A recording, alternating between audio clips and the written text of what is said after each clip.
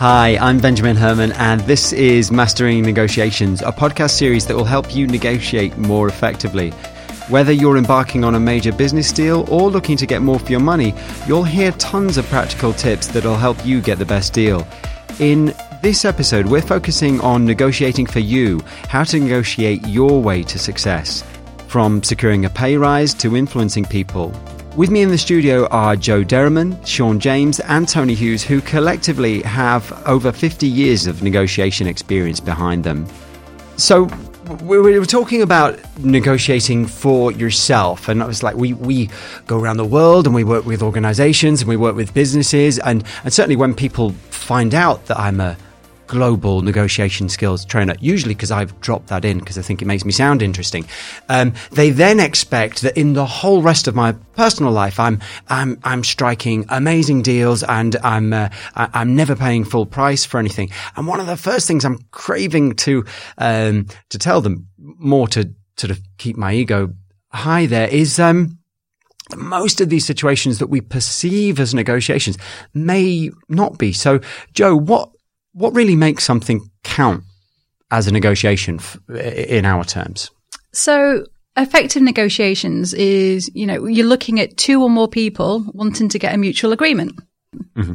So if you are wanting to purchase something, whether it's small or big, personal or from business, and you are fully wanting to buy that thing and buy the product at the price it is with all of the terms, you're not really negotiating because you're happy. Everybody is happy with the item. So you just buy.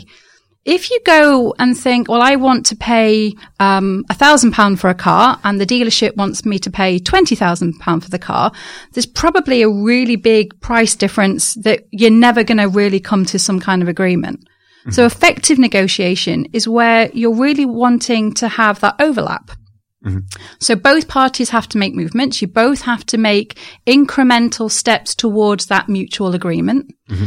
And you're doing it where you can vary the terms so that you have flexibility in what you can talk about and what you can potentially trade. So I will give you this if you can do that, so that it's a two-sided agreement.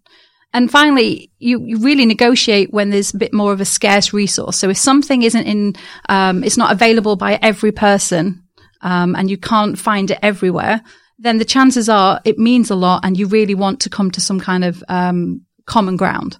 So kind of thinking about, is this something that is too far away or close together, but you're really looking to get that overlap.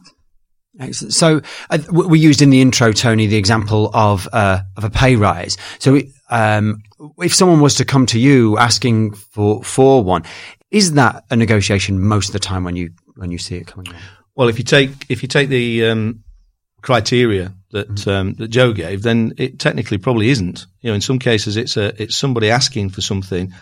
It isn't necessarily mutually beneficial unless, and there may be something tacit in this, where people start to say, "Oh, you understand that if I don't get this pay rise, then I'm going to leave." Mm. Now, whether or not that's said or not, you've then got something that's tradable and negotiable. Mm-hmm. As long as, of course, you don't want them to leave. If you do want them to leave, then the answer is no, you're not going to pay a rise. But as long as those things are in there, but quite often when people come and ask for pay rises, they are making a demand for something that they want paying more for what they've previously done, as opposed to saying, well, if I do this more, or if I take on this responsibility, can I have a pay rise? So it can be a negotiation, but it isn't automatically a negotiation. I think that's where some people go wrong. And it's not necessarily even a persuasion, because usually it's, can I have a pay rise? So there has to be something in it for both sides, that both people... For it to be a negotiation, yes. Okay. Yes. Not necessarily, doesn't necessarily mean that everybody looking for a pay rise is in a pay negotiation, which is why I think sometimes if you read about these things in magazines, then you assume it's a pay negotiation, and quite often it isn't. It's more of a piece of persuasion that needs to happen. So some of the other things that we ask for sometimes, Sean, are completely, different things. It's not always just one conversation. We're talking about all the times that we might negotiate for ourselves. What kind of things do you think come up for people that they would like to be better at being able to do? The guiding principle really first is decide are you persuading or negotiating? And again, our guidance is that you persuade first and then negotiate later if you have to. So just listen to the conversation around asking for a pay rise. If I think of a different scenario, if I come to Tony and say, I want you to fund my MBA course that's going to cost £15,000 and I want 2 days a month study leave. Mm-hmm. By the way, Tony, can we do that? Carry on. Is that just a list of demands? And as Tony said, is there value on both sides? So if I don't explain or at least try and build value for what Tony gets from it, what the company gets from it, then that probably won't be a very successful persuasion. If he's interested in that, if I've managed to persuade him because he sees value in it, then we may get round to negotiating how that gets applied. Yeah, that's true. I think it comes back to the principle of negotiation. There has to be enough issues to negotiate with. If it's a single issue, it's not a negotiation. So if we took that scenario, Sean's view would be, I can bring these things to the organisation once I've done an MBA. My view might be, well, okay, let's have a look what's included in that MBA and see whether it's valuable for the business. And then there'll be a fallback in there somewhere that would say, well, okay, we will do that, but if you leave the business within 3 years, you've got to pay the 15 grand back, because that then puts some risk on both sides. And that's quite usual in a negotiation. Yeah. And I think if I approach you and we're just negotiating around single issues, then we probably get to deadlock quite quickly. Yeah. I mean, that's the most important thing. You've got to have enough issues to negotiate and recognize that each of those issues will have a different value to each side of the negotiation. What value Sean would get out of it is going to be different value to what the business is going to get out of it. But you have to recognize that. And that's the same with everything. It's the same when we look at persuasion. Sean mentioned the difference between, or you ought to persuade first and then negotiate. But there is a persuasion going on in all the aspects of a negotiation as well, because we're saying that if we say persuasion is about building value for something, value will be different in the eyes of the beholder, not necessarily in the eyes of the person that's trying to persuade. So let me give an example.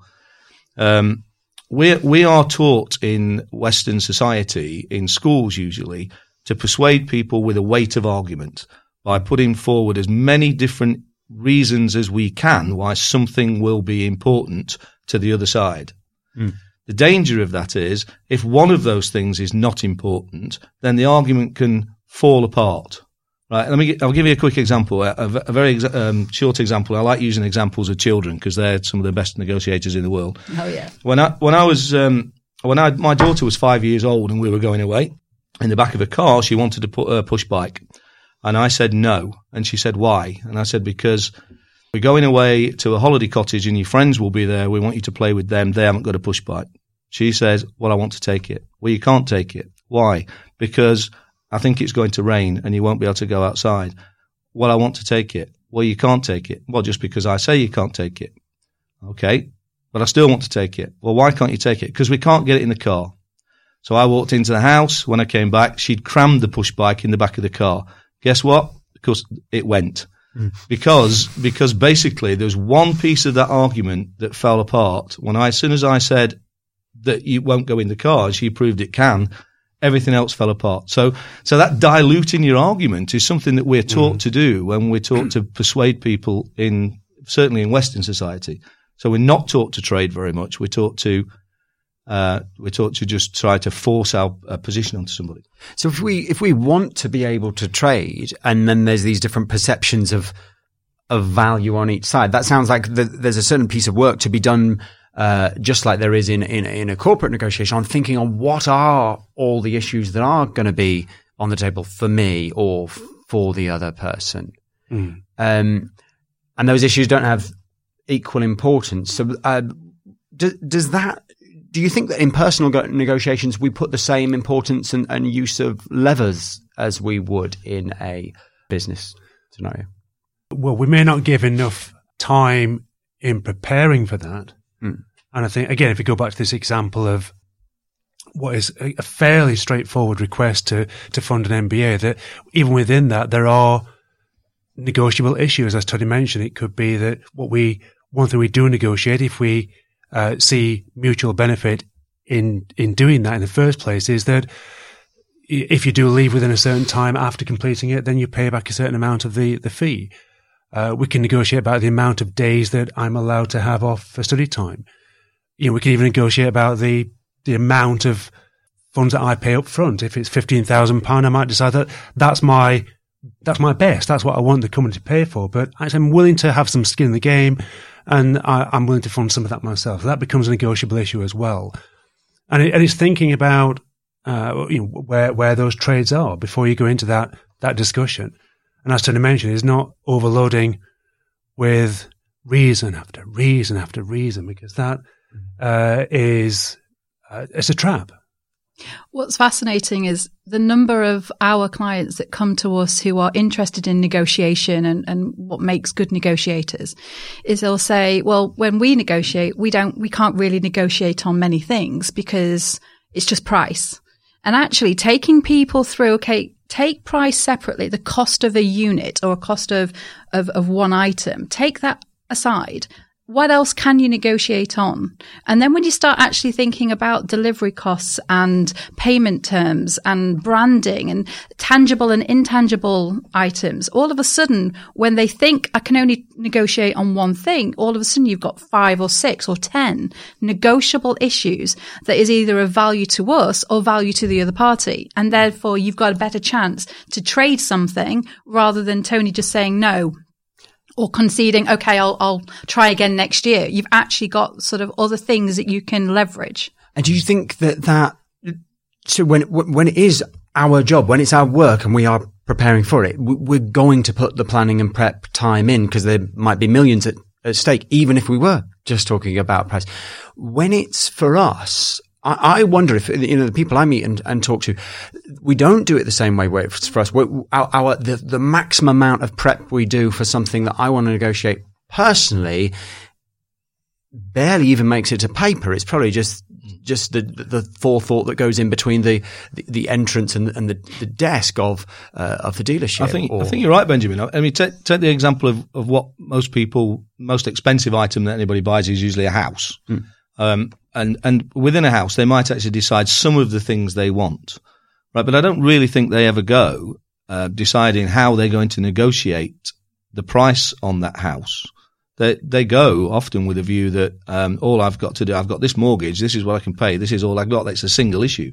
And often people wouldn't think about, well, how am I going to bring the price down on that house? And in fact, is it a negotiation? Because if there's a lot of people queuing up to buy that house, the chances are it's just a straightforward, well, who's going to give me the most money? But people don't do the preparation, and you actually mentioned 2 words there, preparation and planning. They don't do that preparation and planning before. And I think it's quite important that we understand the difference between the 2 words. Preparation is about collecting facts and figures, and planning is about how you are going to use those facts and figures. And in all the research that Huthwaite did, what it found was that the amount of time that was spent on preparation and planning between average negotiators and skilled negotiators was the same. The difference was that skilled people spent more time thinking about how they were going to use the numbers, not what were the numbers. So it's quite an important difference between the 2. And see, that's really interesting in itself, because I think that we don't necessarily, and stop me if I'm wrong, we don't start to perceive where the other party is coming from and how we will use the details that we've got. So when we bought our place, our house, we were very sort of specific in that we didn't have much flexibility on the overall price, but we could go for it right away.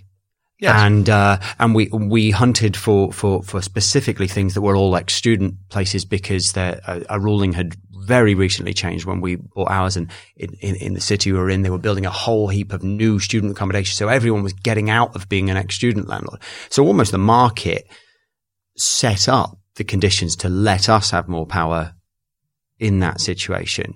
So sometimes just looking at what the market is doing can help you Okay, and so can what you did was recognise how much power you'd got, and that's extremely important.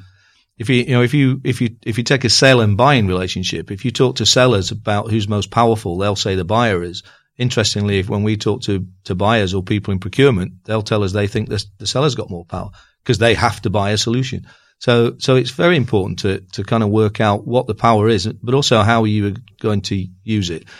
Have you got enough power to force things through, or does it have to be a much more mutually acceptable conversation, really? So, Joe, Tony brought in this idea of planning and prep, and we're talking about how it's for personal situations. We might not always have the same time that we'd apply to it at work. What would be the number one things that you would involve in your planning and prep before any kind of negotiation you were having, be it at home or at work or anything for you? I would start to think about what I want, but also not make it too fixed. If I say I want, if you're buying a car or a house or something of value, or even I'm thinking of a new television, how much is the product that that you're prepared to spend, and where are my limits? How far can I go up, or how far can I go down? And start to play around with that. So think about other things that would impact on that, whether it be delivery or if you're buying a house, like you were just saying, are the other things that have a monetary value that it isn't necessarily, like surveys or stamp duty? What are the other elements that have a price that can be taken elsewhere or be, depending on who you're buying from? So really thinking about where are all the costs going to be and kind of planning for how you can potentially get an agreement within those two limits, so your higher and lower limit. But I think using some kind of tool or writing it down, being able to plan ahead of time, or rather, if we, as Tony correctly said, prepare for how you want that negotiation to think before you go into it, but also thinking of what will the other party want, because that way you won't have as many surprises. You've given it due course to think, how far can I take what I want, but where are they willing to be? So again, we've got that agreement that both parties will want. So this level of what both parties want, and you talked when you spoke about it earlier, that it's about mutual agreement, it's about common ground, it's about working towards something that feels like there's been movement on both sides. So when I'm teaching people about this for work, there's almost every time, well, no, there is every single time, someone who makes some kind of joke or comment about using this at home with family, with partners. And there's almost an undercurrent of disbelief of I guess my question is preparing and planning and thinking through the issues to the level that we do, is that appropriate with partners, with family at home? I think there's certainly some, again, guiding principles you can apply to any situation where persuasion is required. If we talk about persuasion in isolation from negotiation, first of all is thinking, as Tony mentioned, is what's the power situation here? Have I got it, or does the other party have it? So that's the first thing to consider, because that will influence the type of behaviours that will work. Negotiating with or persuading a child to get dressed for school in the morning is a very different persuasion from asking a key decision maker to make a massive business decision. I should hope so. It's still often. I wouldn't try the same approach. No, but you still often hear people making what we'd call a conditional proposal. So if you'll do this, then you can have that. Yeah, that's a classic with children, yeah. And children are extremely good at using it the other way around. So we've mentioned a few times about levers. Levers, as in something that you'd use in physics, as opposed to leaving a room.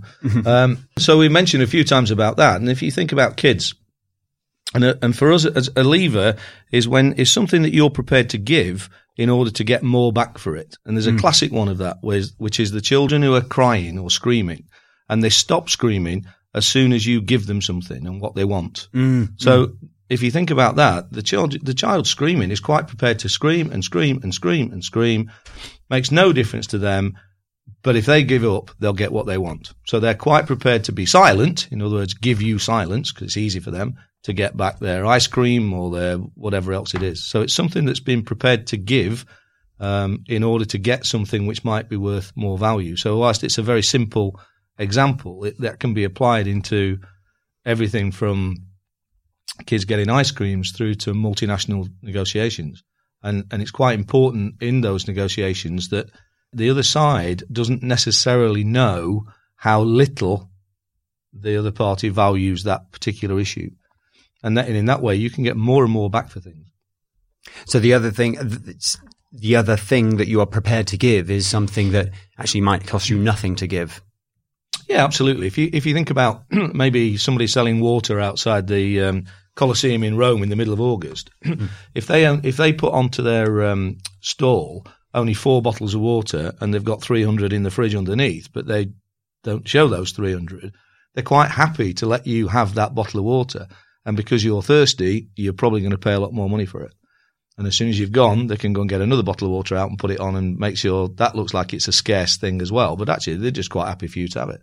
So that's interesting because that's about controlling the conditions around it. And again, it's a business example. But when this is for ourselves, can we, Joe, control those situations around what we want if at work and things? I'm thinking about, I was hearing your MBA example, and I find ways to wangle my way onto the projects at work that take my fancy, things like podcast hosting and things like that. So that's been a steady process of partly dropping hints that I'm willing, but partly dropping hints that I might have a chance of being competent, and that might suit the business.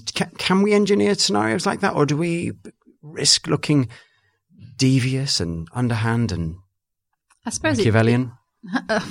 Wow. I suppose it does depend on the intention. If you're persistent with it and you're, asking the same person the same time for the same thing, then I wouldn't necessarily recommend that. But I wouldn't see it as negotiation. I think it's just the right time, right place for yourself in your example. I do think that whether it's personal or in business, the more knowledge we can think of about what it is that we want to get from that. And one of the things that we actually have, we don't necessarily see it as a negotiation, but it comes up a lot in everyday work environments, is working on projects. Oh, Benjamin, can you come and join me on this project? I really need your help and our support. I need you to come to me. Well, if we leave it at that, that's not negotiation. That's me persuading you to join my team. If you were to retaliate and come back and say, well, Joe, I would love to. I think it's a great example, but what I would need is some support on my other things so that I can free myself up, or I need extended deadlines, etc. What you're then saying, even informally, is I need to trade. If I can give you what you're looking for, but I need something back in return. And recognizing that in those circumstances, you're just not always conceding. You're not always giving too much of yourself. Especially in a period of mindfulness and people being well-being and stuff, I think we sometimes do go, yes, okay, I'll help, and not really think, well, what's that going to do for me? So even just thinking, well, okay, I'd love to help, I'd love to be part of the team, but for me to do that, I'll need X. And you can decide what that is, and you can even give yourself time outside of it to think about what that alternative trade might be.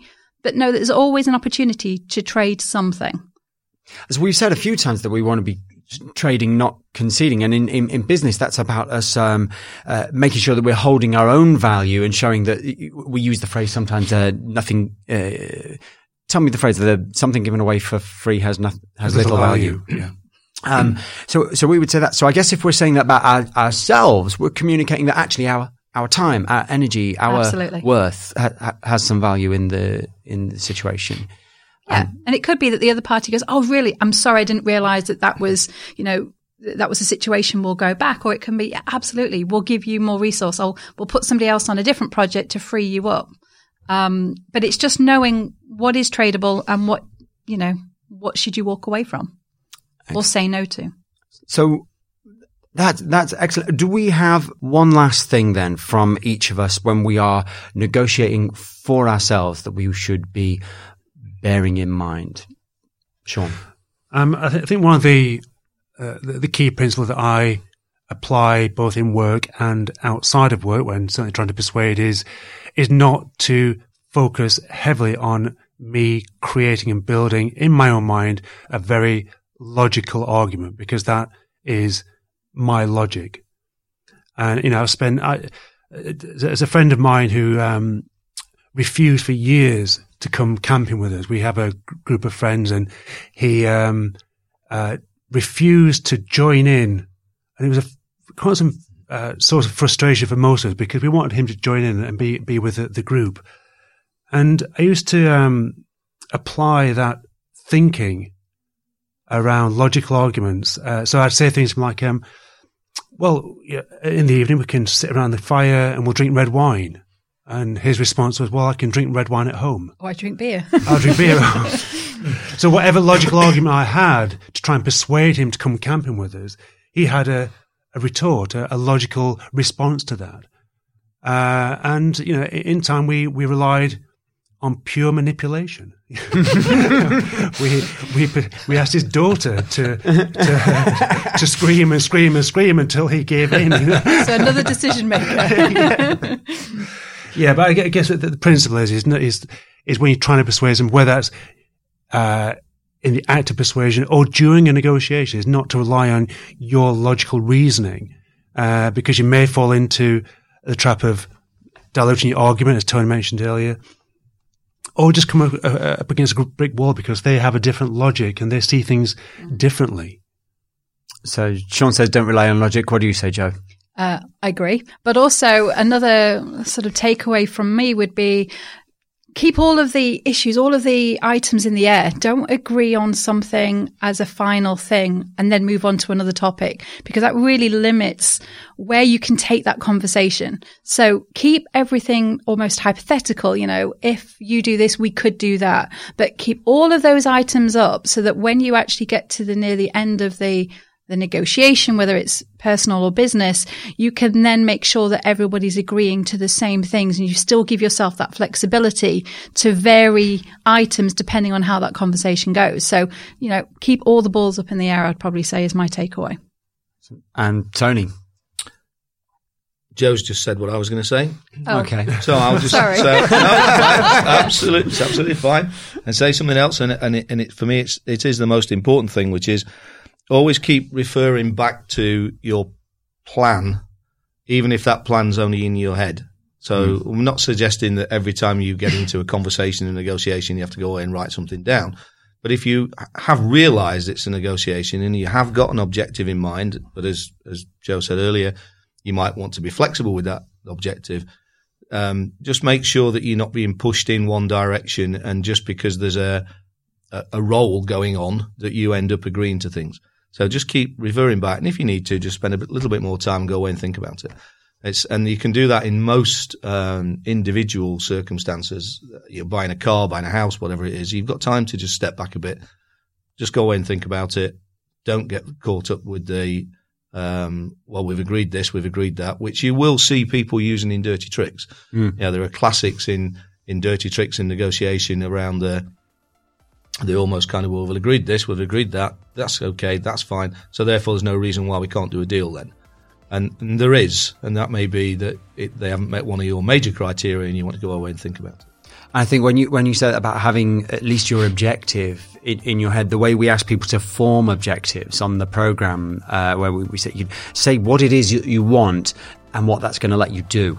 I want this so that I can do this. I've found that personally, if I've got in my head exactly what I want and what I want it for, when people are coming in with those additional asks and that little bit of pressure, I can relatively quickly evaluate, well, yeah, it does give me this, but that it will leave me in a position where I can no longer do the thing that I was doing it for.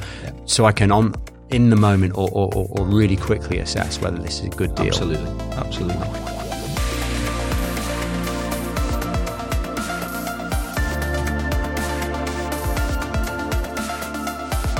Thanks for listening. This podcast was brought to you by Huthwaite International. For more information, visit Horizons, Huthwaite's thought leadership platform, where you can find a whole host of tips and advice to help you master the art of negotiating.